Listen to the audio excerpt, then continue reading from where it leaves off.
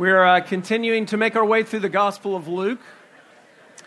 And we come to Luke chapter 19 this morning.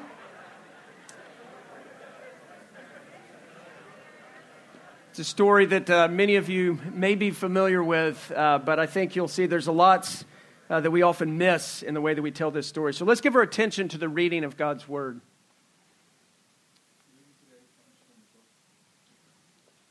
The reading today comes from the book of Luke, chapter 19, verses 1 to 10. Jesus entered Jericho and was passing through, and behold, there was a man named Zacchaeus. He was a chief tax collector and was rich, and he was seeking to see who Jesus was. But on account of the crowd, he could not, because he was small in stature. So he ran on ahead and climbed up into a sycamore tree to see him, for he was about to pass that way. And when Jesus came to the place, he looked up and said to him, "Zacchaeus, hurry and come down, for I must stay at your house today." So he hurried and came down and received him joyfully. And when they saw it, they all grumbled, "He has gone in to be the guest of a man who is a sinner." And Zacchaeus stood and said to the Lord, "Behold, Lord, the half of my goods I give to the poor.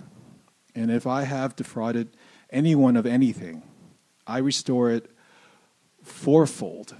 And Jesus said to him, "Today salvation has come to this house, since he is also a son of Abraham. For the Son of Man came to seek and to save the lost." This is the word of the Lord. Thanks be to God. Let's pray together. Father, we thank you for your word. We thank you for the way that it connects to our lives, and pray, Lord, that you would do your work through your word today. Lord, no one needs to hear from me. We need to hear from you. So we pray that you would use these words to get inside us, to rearrange and reorder our lives, that we might know your salvation and that we might be your people on mission in the world. We ask this in Jesus' name. Amen. You know, in this passage, Jesus drops another one of his mission statements. And we've already seen this in the Gospel of Luke, all the way back in chapter 4, when he stands up at the synagogue and he opens the scroll of Isaiah and he applies it to himself when he says, "I have been anointed to preach good news to the poor. I have come to proclaim liberty to the captives."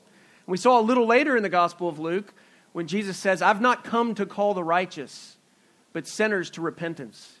And then now we get to chapter 19, and Jesus drops what is at least his third mission statement in the Gospel of Luke, but likely more. He says, "I have come to seek and save the lost."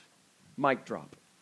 And what that tells us is this story is primarily about Jesus and his work in the world, and not about Zacchaeus.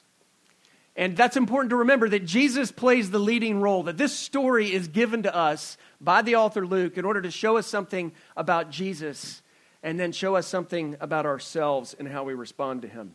And it's interesting because there's actually two other characters in this passage beside Jesus. One is really obvious, and that is Zacchaeus, and we need to pay attention to him. He's the one who receives Jesus' seeking and saving. But often overlooked is the other character in this story, and that is the crowd. They grumble at Jesus seeking and saving Zacchaeus. And by now, this way of telling these stories about Jesus should be very familiar to us. Luke has been doing it all along. All the way back in chapter 7, he told the story of Simon the Pharisee and the woman of the city, the prostitute, contrasting their two responses to him. We saw weeks ago in the parable of the prodigal son that it actually should be called the story of the two brothers, the older and the younger, who respond differently to Jesus. And then we saw just a few weeks ago, Jesus tells the story of the Pharisee and the tax collector. And then a little bit later after that, the little children and the rich young ruler. Over and over again, Luke is telling stories about Jesus in this way, contrasting different responses to him. And he's doing it to make a point. And the point is this: how will you respond to Jesus? That's why these stories are here. How are you going to respond to Jesus? And I think there's two things we need to tend to in our hearts this morning as we look at this story. The first is, do we see ourselves as ones who need Jesus' seeking and saving? And that's a really important question to explore. But there's a second, and that is, do we want to join Jesus in his mission of seeking and saving the lost? See, our answers to these two questions will tell us a whole lot about our understanding of Christianity and a whole lot about our understanding of ourselves. And so what I want to do is tease out a few things from this passage this morning that I think we need to take to heart that will actually help us answer these two questions for ourselves. Do we see ourselves as ones who need the seeking and saving of Jesus? And are we willing to participate in his mission of seeking and saving the lost? And so I want to begin with this, that I think one of the reasons Luke tells us this story, as he's told so many stories already in his gospel, is to emphasize this fundamental point, and that is, there are no hopeless cases. Zacchaeus is yet another example of the surprising reach of God's astounding grace, but I think we often miss it because we've cleaned this story up a little too much. The way we tell it in Sunday school is Zacchaeus was a wee little man was he. You know the song goes, right? And this becomes a story about the little guy defying the odds. He can't see Jesus, and so he gets up in a tree, and look at how well it works out for him. But this is really important.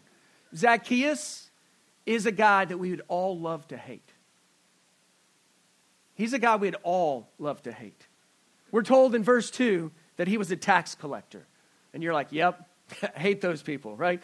Tax collectors, though, they were universally despised in Roman colonies because everybody knew that they overcharged what the Roman government allowed them to charge, and they pocketed the excess. And this is sort of a wink-wink gentleman's agreement, right? People would apply for the right to be able to collect taxes, and it would go to the highest bidder, and you would prepay. And then whatever you wanted to charge on top of that, that was yours to keep. So tax collectors were looked at in the first century a lot like the way we look at slumlords in inner cities. Only they had the muscle of the Roman military behind them. It was this legalized system of extortion and exploitation. And yes, sometimes there were laws that try to curb, the excess of their overcharging, but they were rarely enforced. Rarely. So for those who loved money, it was almost an irresistible incentive to try to become a tax collector. So the animosity and the hostility people felt towards tax collectors was way worse than the way you and I may feel about the IRS. But Zacchaeus wasn't just a tax collector. We're told he was a chief tax collector. He was the head of the Jericho tax cartel. See, Jericho was one of the major custom centers and a major trade route in that part of the world. It was the tax capital of Palestine. And as the chief administrator of the tax collecting system, he probably didn't do a lot of the tax collecting himself. He just hired underlings who did the work for him, and he took a cut from their labors. So Zacchaeus is supervising a massive and elaborate system of extortion. And apparently he's doing quite well, because we are also told in verse 2 that he was rich. So I want you to have this image in your mind. He lived in Atherton in a ginormous mansion. He drove a bright yellow Hummer. Okay? He had a vacation home in Maui. He wore only Italian-made suits. And he did it all through a Ponzi scheme preying upon East Palo Alto. That's Zacchaeus. And to add on top of all of this, Zacchaeus was regarded as a traitor to his people. Why? Because he was Jewish. We know that because his name is Jewish, and it means righteous one. And he was collaborating with the Roman government to financially skin his own people. Right? This guy is a wretch. He's a swindler and a cheat. He's a shakedown artist. Zacchaeus is a man we'd all love to hate. So how would you expect Jesus to treat a man like this? And maybe a question we should ask ourselves is, how do you respond to the Zacchaeuses you know? See, Zacchaeus is the guy we'd all love to hate. He preys on the poor to support his own lavish lifestyle. He gets filthy rich through the abuse of power and exploitation. He's a serial sinner. He's an object of social contempt because of these things. He is the poster child for cancellation. That's Zacchaeus. But somehow his day ends with Jesus feasting and staying at his house. See, there's more to his story than his worst sins and failures. Something is going on with Zacchaeus. Something that leads him to climb that tree. Now, it feels like such a cute little story, but you gotta tend to the details here. Climbing a tree is something a child does, not an adult does. It's highly unusual, especially for someone who's in a position of power and influence. So wouldn't it be weird if you saw Gavin Newsom climbing a tree to get a glimpse of the Rose Bowl parade? You'd be like, that's so weird. What is going on here, right? Yet here we have a wealthy government official running like a little boy ahead of a parade and then climbing up a tree to get a good glimpse. It's a very undignified act. Why did he climb up that tree? Well, one of the reasons the text tells us is he was short, small of stature. He's a little guy, probably picked on at the playgrounds in Palestine growing up. But scholars will tell you that this little phrase, small of stature, is kind of one of those packed phrases that may not be referring to simply his height, but his status in society because of what a wretch he was. That no one would let him get a glimpse of Jesus. They're like, get out of here. He's shunned. No one liked him. He has no friends. No one's going to make room for him. And no crowd of respectable religious people would move aside for him to get a peek. They probably hated him. He'd been ripping them off for years. Yet the reason behind the reason that he gets up in that tree is Zacchaeus desperately wanted to see Jesus. And Luke makes this point twice in verse 3 and 4. He doesn't want us to miss it. He wants to see who Jesus is. Maybe he's heard about him. He's heard that Jesus was a friend of tax collectors and sinners. Wanted to see him so badly that he is willing to swallow his pride and lose his dignity and climb up a tree. He's humiliating himself for a chance to see Jesus. So I want you to imagine Zach in a mink coat with all his bling, like hustling down the street and climbing up a tree in order to see Jesus. It's humility. It's humiliating. This isn't an act of virtue. This is an act of desperation. And Luke has been preparing us for these kind of moments all along. What have we learned? We've learned that it's the needy, not the self-sufficient, who end up embracing Jesus. That it's the empty, not the full. That it's the desperate, not the self-assured. These are the people who are always flocking to Jesus. And you know who the people who aren't so keen on Jesus are? It's religious folk who are deeply entrenched in their pride. You know, it's pride that often gets in the way of successful people seeing and embracing Jesus. Pride in our accomplishments, pride in our moral rectitude, pride in our well-ordered lives, pride in our beliefs and values. It's pride. And the thing is like if you really want to know Jesus, you're going to have to swallow your pride. You may have to look foolish. You might have to act in a way that seems undignified. You might have to climb a tree, right? And for some of you, like just showing up to church feels a little humiliating. You want to come in and then get out before anyone notices you're here. Your friends say, like, hey, where were you? Like, oh, like I had something going on Sunday morning, right? It's just, and the reason is, and this is understandable, is we don't want to be associated with slick and smarmy evangelists. We don't want to be associated with some political party we despise, or with the judgmental and exclusive, which is kind of the reputation the church has. But do we not realize that in many ways it takes a giant amount of pride and self-righteousness to be so down on the church that you refuse to consider Jesus? Swallowing our pride is part of the deal to discovering his grace. For others of us, it's taking the Bible seriously. It feels intellectually infantile, embarrassing.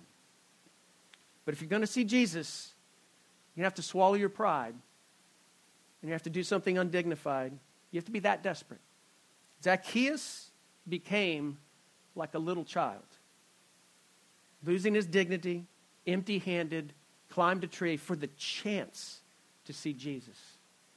But this story is here to remind us that there are no hopeless cases. No one is beyond hope.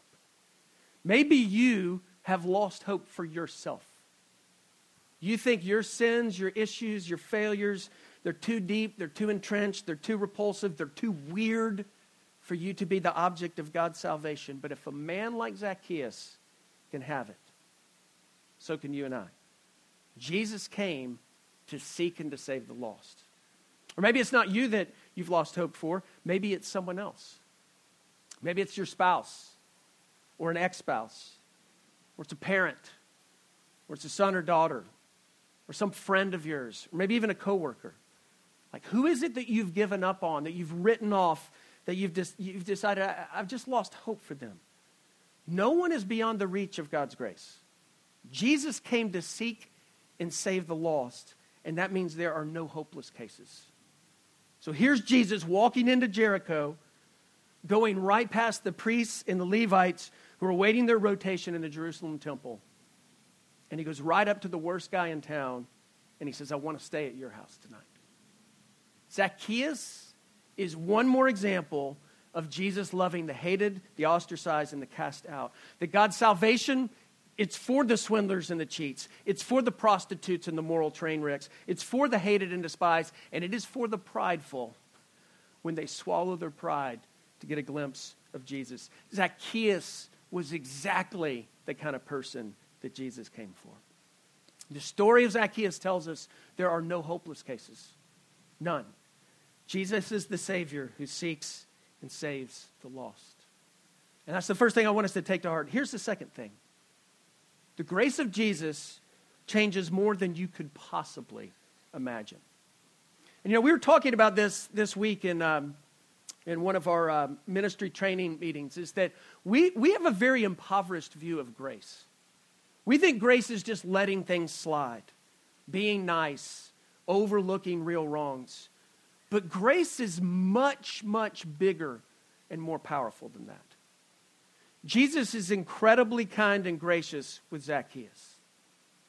He says, today I'm coming to your house. And that actually ticked a lot of people off.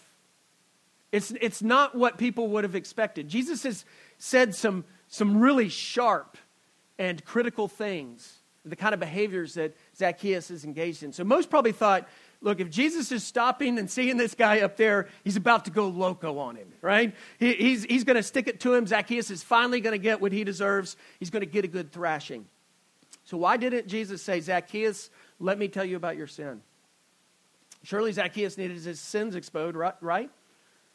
But I bet it was the fact that Zacchaeus was up there in that tree, in that humiliating place, that signaled the Spirit was already at work in his life. That he knew what he's done is wrong, and he was searching for a way out. I mean, is it too much of a stretch to believe that Zacchaeus was a lonely, greedy, selfish, miserable man, and he wanted out? Zacchaeus is in that tree because he knows his need. He wanted to see Jesus. He's heard about him. But Jesus wasn't just content to be seen. I'll pass by. He stops and he calls him by name because Jesus wanted in to Zacchaeus' life. Now, up to this point in the story of the Gospel of Luke, it's mainly the religious leaders who've been grumbling at this kind of behavior of Jesus. But now the whole crowd is put off. Because for Jesus to eat in this man's house would be regarded as scandalous in a religious environment in the first century. Because if you're eating with somebody, that makes you complicit with their crimes. It's a sign of solidarity and friendship. That's why they're deeply put off. Jesus is befriending the guy everyone loved to hate. And he was saying, Zach, it is time for you and me to sit down together, to drink some wine, to dip some pita bread and hummus. I don't know what they did, but we're gonna have a talk. And Jesus isn't dining with Zacchaeus to affirm him in his sin, but to offer the fellowship of his forgiveness and grace. And Zacchaeus is overwhelmed by Jesus' kindness. Here we get the first sign of genuine faith in Zacchaeus' life. it says he received Jesus joyfully. You know, there is a time for curiosity, for investigation, for exploration. All those things are really important if you're here and you're checking Christianity out. But there is also a time for receiving, for trusting, for welcoming Jesus into your life. And that time for Zacchaeus was now. And Zacchaeus received him joyfully. Here's the irony. It wasn't simply Zacchaeus who was seeking to see Jesus. Jesus was seeking out Zacchaeus. This story never happens if Jesus doesn't stop. If Jesus doesn't say, Zach, come out of that tree. I want to come and dine at your house tonight. This is grace. This is the kindness and love of Jesus. And what happens when the grace of Jesus enters your life? Well, one of the things that happens is repentance. Almost immediately, Zacchaeus is exhibiting genuine repentance. He's given a public confession of his faith. He calls Jesus Lord, but he's also given a public declaration of his reputation as a swindler and as a cheat. See, faith and repentance go hand in hand. There's no real turning towards Jesus without a simultaneously turning from sin. And if you ask the question, which is more important, that's just silly. It's like asking which wing on a plane is better. Right? You need them both to fly. And genuine faith always is accompanied by genuine repentance. And it's exactly what we see in Zacchaeus. He's owning his junk, and he's publicly committing himself to the demanding work of restitution.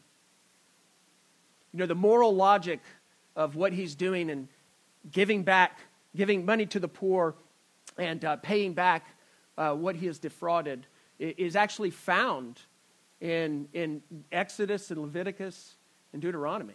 But there's an excess to what Zacchaeus is proclaiming here. Instead of giving away 10%, he's pledging 50%. Instead of paying back 120%, he's going to pay back 400%. It's as if Zacchaeus is emptying his pockets on the spot. But here's what's fascinating. Jesus hasn't said a word to him about money. Not a single word. What in the world is going on here? You know what's going on? Jesus had become his salvation. I don't know if you catch this, but Jesus says, I want to come to your house. And then in verse 9, Jesus says, today salvation has come to this house. Today I'm coming to your house, and a moment later, today salvation has come to this house. What's going on here? Jesus is salvation. You know, Christianity is so different from other religions. Because at the center is not so much a set of teachings or rules, but a person. A person that you either love or hate or are indifferent to. A person you either receive or reject. Zach wanted to catch a glimpse of Jesus, but Jesus wanted to give him so much more. He wanted to give him himself as his salvation. You know what our salvation is?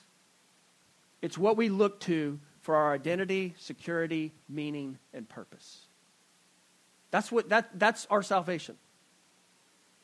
Zacchaeus had been financially wealthy, but he'd come to discover his moral and spiritual bankruptcy.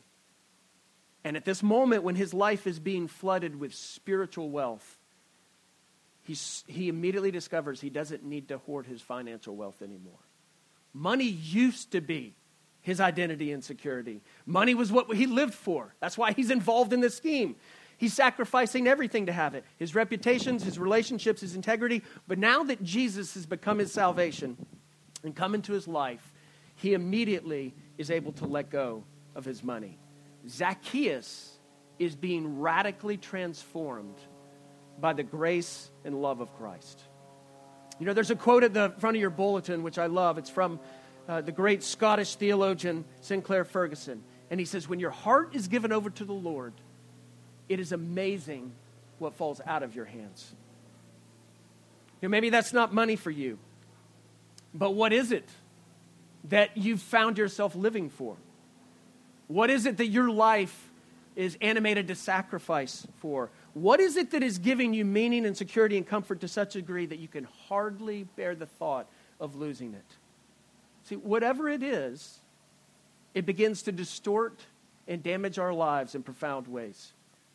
If you live for success, you find your ambition driving you away from real relationships. If you live for approval, you find yourself in the vice grip, the fear of disappointing all the time, that nervous anxiousness inside of Am I enough for others? If you live for comfort, you find yourself trying to escape the pain and suffering that inevitably finds you through porn or overeating or over-drinking or over-exercising. And it begins to imprison you and multiply your heartache. But hear the good news. When Jesus invites himself into your life, he brings with him not only full forgiveness, but liberation from the idols that control you. How? By becoming your salvation, your security, your identity, your meaning and purpose. Zacchaeus was a man who had spent his whole entire adult life collecting debts. But now he's finding his own debts canceled by the lavish grace of God. And it sets him free from his money. It sets him free from what's controlling him. Because that's what grace does. Grace is more powerful than you could possibly imagine. And it can change you in ways that a rule can never.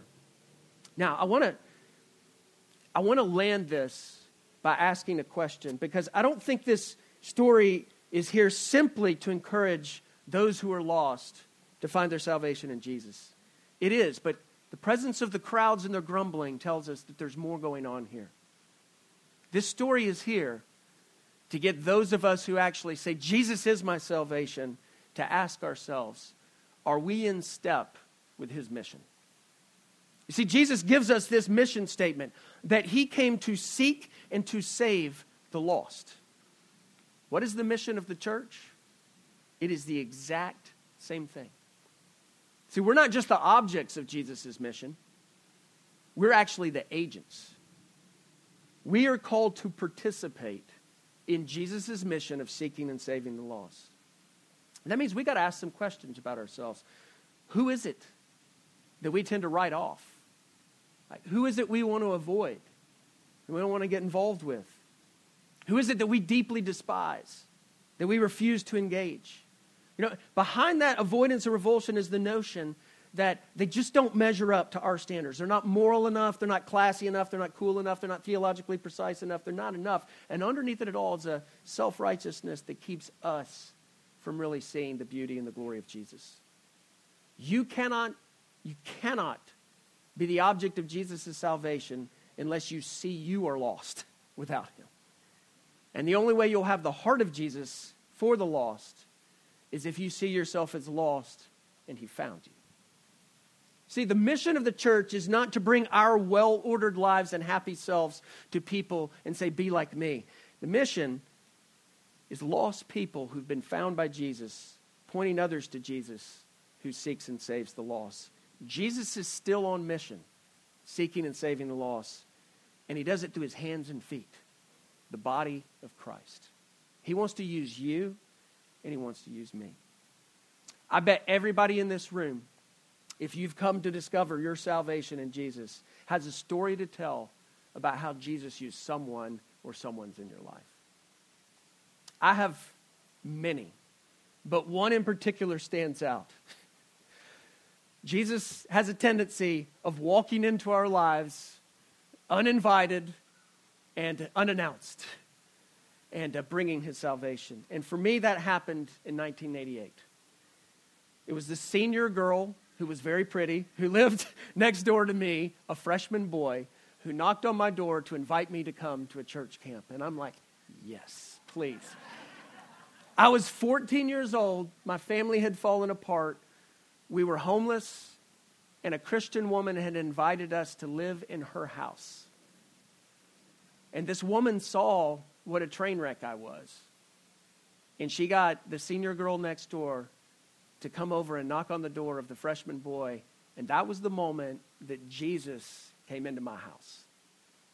You see, this is what Jesus does, is he uses his people as his hands and feet, as his embrace, as his presence in the world, to do his work, which is to seek and to save the lost. See, the story of Zacchaeus is a miracle. It's a camel going through the eye of the needle. It's the impossible by God's grace becoming possible. It's our only hope of salvation, Jesus seeking and saving the lost. But the story is told, and the crowds and the reaction of grumbling are present because it's meant to get us to say, how will you respond? First, do you see yourself as lost, in need of being found by the seeking and saving Jesus? And secondly, will you participate in this mission of seeking and saving the lost? That's what Jesus wants for his people. And it is a big, enormous story that reshapes all the little stories of our lives. And it gives meaning and purpose and identity and security to our lives. How will you respond to Jesus? Let's pray. Jesus, we are so grateful that you're the one who seeks and saves the lost. And as you told your disciples, that would mean that you would suffer and die and be raised. And you did this because of your great love and of your great grace. And that grace is so much bigger and more powerful than we could possibly imagine, that it can radically change us. So Lord, we come to you in our need. We pray that you would become our salvation. And whether that's for the first time or for the millionth time, that it would go deeper into our hearts, that you are our identity, you are our security, you are our meaning and purpose. And that you, by your Spirit, would animate us to be a people who want to be about your mission in the world. Lord, we're desperate for your help here. We beg your grace, and we thank you that it is ours for the taking in Jesus. It's in his name we pray. Amen.